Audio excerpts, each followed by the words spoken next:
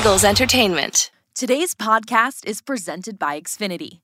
Supercharge your screenplay with supersonic Wi-Fi from Xfinity. Enjoy breakaway speeds, power your whole huddle of devices, and help keep your home team safe with online security. Unbeatable internet from Xfinity, made to do anything so you can do anything.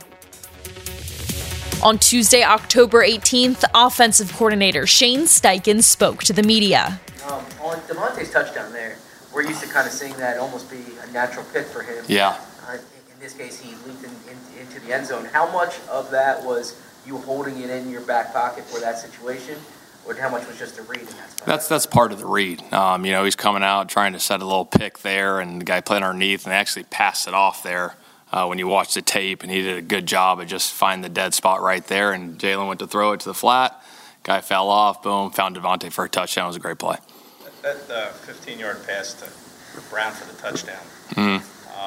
Looked like Parsons was kind of in between. Like he didn't know whether to go for Hurts because he thought he might run or go out into coverage. Just is that the way it was schemed? To kind of we were just reading him on the end right there and see what he did, and he was kind of playing in between, and Jalen pulled it and hit him in the flat, and we went down the sideline. The biggest difference on those long, late drives where you guys kind of pounded it at them? I think it's really the guys up front, the conditioning part of it. Those guys are ready to go in those situations. We popped the big one to start there, that drive. It was a concept we ran earlier in the game, and we just missed it. It was close, and it was like, hey, let's come back to that. And we did. And then we ran it again. The second play just flipped the formation. And then we came back to it again a couple plays later. And we kept moving the ball, and we just kept going down the field with it, and it was working. And then you got to a 2nd and 10. It was like, hey, let's get the ball to our playmakers' hand, and we hit AJ on that little underneath route, and he created the explosive, and then we went right back on it and hit Devontae for the touchdown. So really good drive right there by everybody. Do you go in a drive saying, okay, we're going to do this, or do you say, like, okay, maybe we're going to lean this way, and if it works, we'll stick with it? It's really, honestly, it's a feel thing there, honestly. Like, it was really similar to Arizona last week. It really was, and it was kind of like, shoot, we started running it, and we were popping it, and it was like, all right, good, let's keep this thing going. And when something's working, you want to stay with it, and that's what we did in that drive. Do you feel like there's more urgency, like when it gets to that point in the game, late in the game, fourth quarter, when you have to put together a drive and eat some clock? Do you sense any? Yeah, there's definitely urgency. I think there's urgency throughout the whole game, not just that drive, but obviously towards the end of the fourth quarter, you're up there, and you got a chance to go up 2 scores, and it's kind of like, hey, guys, we got to go here. And the guys did a heck of a job, converting there on that drive. But, again, the urgency's got to be there first quarter through the fourth quarter at all times. Jonathan talked about sort of a trickle-down effect that Nick has, with his principles going down to the team and saying how it, the principle of, putting team before self. I wonder how that applies to when he kind of handed over the play calling to you last year and what that signified to you about the kind of leader that you have. Nick's a tremendous leader. What he's done from last year, all through last year, we had the slow start, and then he just kept sticking to the process and the preparation part, and he doubled down on his beliefs, and everyone bought into it. And you could see it through the coaching staff, through the players, through the building, the effect he had on everybody.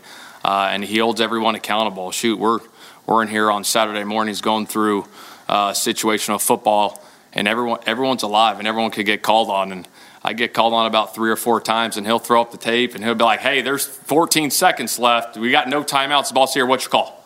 He puts everyone, and everyone's got to be ready to go. And I think that's the accountability part. He holds everyone to, so everyone understands what we're trying to get done on everything.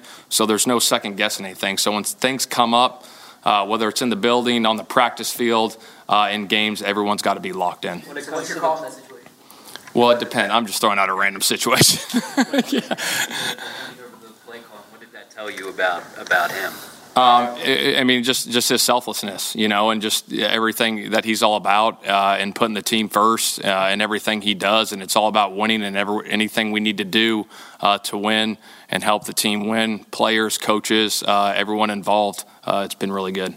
Kind of get a sense of just how much A.J. Brown's influence carries over to Devontae.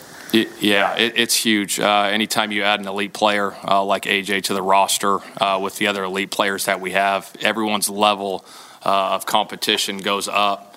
I talked to the team the other day about, the it factor, like what is the it factor? Everyone says, oh, that guy's got the it factor, and some people refer to it as like energy and focus and commitment and excellence and all that thing and all that stuff. And I think all that is true.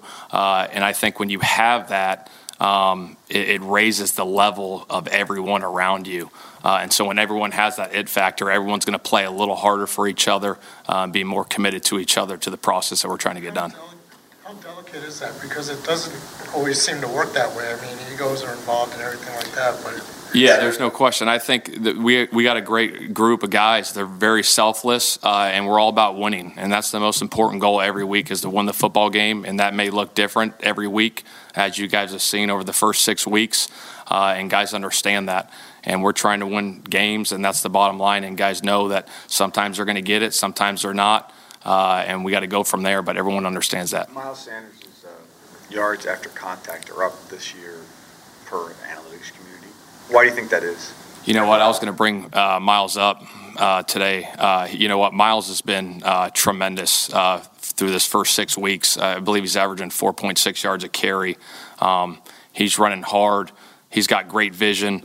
And the biggest thing, too, besides that and his speed and his power and all those things that he has, the ball security is huge. We've had no fumbles this year, knock on wood, and we've only had 2 turnovers. And I think when you go back to, our big thing and what we look over is winning the turnover battle and winning the explosive play battle, I think it's proven. It's proven over the first 6 weeks, and we got to continue to do that. But hats off to Miles. What he's done so far has been tremendous. As far as running back rotation in this game, this past game, it seemed like he got to it a little early. Boston Scott was in, I think, in the first quarter, and I think Kenny too. Mm-hmm. Was that by design, or did you want to get everybody involved? Yeah, absolutely. I think we have a rotation there on certain things that we want to do, and Jamal does a good job, and we talk about it throughout the week, the rotation, and Jamal does a good job of getting those guys in, and Miles again ran hard, and Boston ran hard, and Kenny ran hard. Kenny had some big runs as well there on that last drive, and they're all 3 of those guys are doing a tremendous job right now running.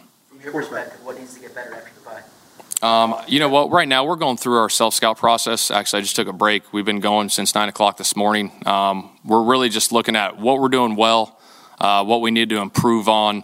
We look around where we are, around the league statistically and categories, and then we look at, 2-minute situations, 4-minute, backed up, first, second down, run pass tendencies, by formation, motions, shifts, all those different things, because at some point you're going to have tells, and we got to break those tells. So those are the things we're working on right now. Each quarterback's different when it comes to the following 3 I'm going to name. Justin Herbert, Phillip Rivers, and Jalen Hurts. Mm-hmm. What about them on the field? Do you see any commonality traits they show when they're on the field under center?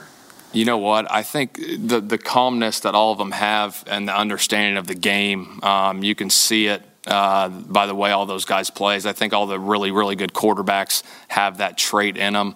And I think all those things are common denominators as far as the way they go about their preparation, the way they see the game, the way they see the field, how they are with their teammates, their players. And I think that carries over on game days on Sunday. And I think all 3 of those guys are really good football players. When did you see that with Jalen? When did we see that with Jalen? I think you saw that growth last year. I think you saw it right when he started growing in the middle of last year. It just started continue to grow, and then it carried over into the offseason, and it's been carrying over this season. It's been good. As a play caller, what compels you to keep going to the run on a drive where it keeps working, as opposed to maybe someone having the instinct to try mixing it up? Yeah, I think I don't know. I think the feel and the flow of the game and how the game's going, really, and the score and where you're at in the game, the situation. I think that's more than anything, and it could look different, in the first quarter, second quarter, third quarter, fourth quarter. I just felt in that situation, you're up 3. We started running it good, boom, and we just kept going to it, and we were running it good, and it was working. So I just stayed with it in that situation. Last one, but Nick admitted that the reason why you guys sat on the ball before the half was part of it had to do with Lane not being in there. How does he affect what you guys do when he's not in there? You know what? Lane's a really good player. more than anything, just always look out for, the health of Lane right now. He should be good. Everything, he's in the protocol right now, but, Lane's a really good player, one of the best to do it. So, obviously, when he's out, when you lose a good player, you just got to be aware of it. For more Eagles news and exclusive interviews, be sure to subscribe to all of our Eagles original podcasts, including Eagles Update, Eagles Insider, and Eagle Eye in the Sky.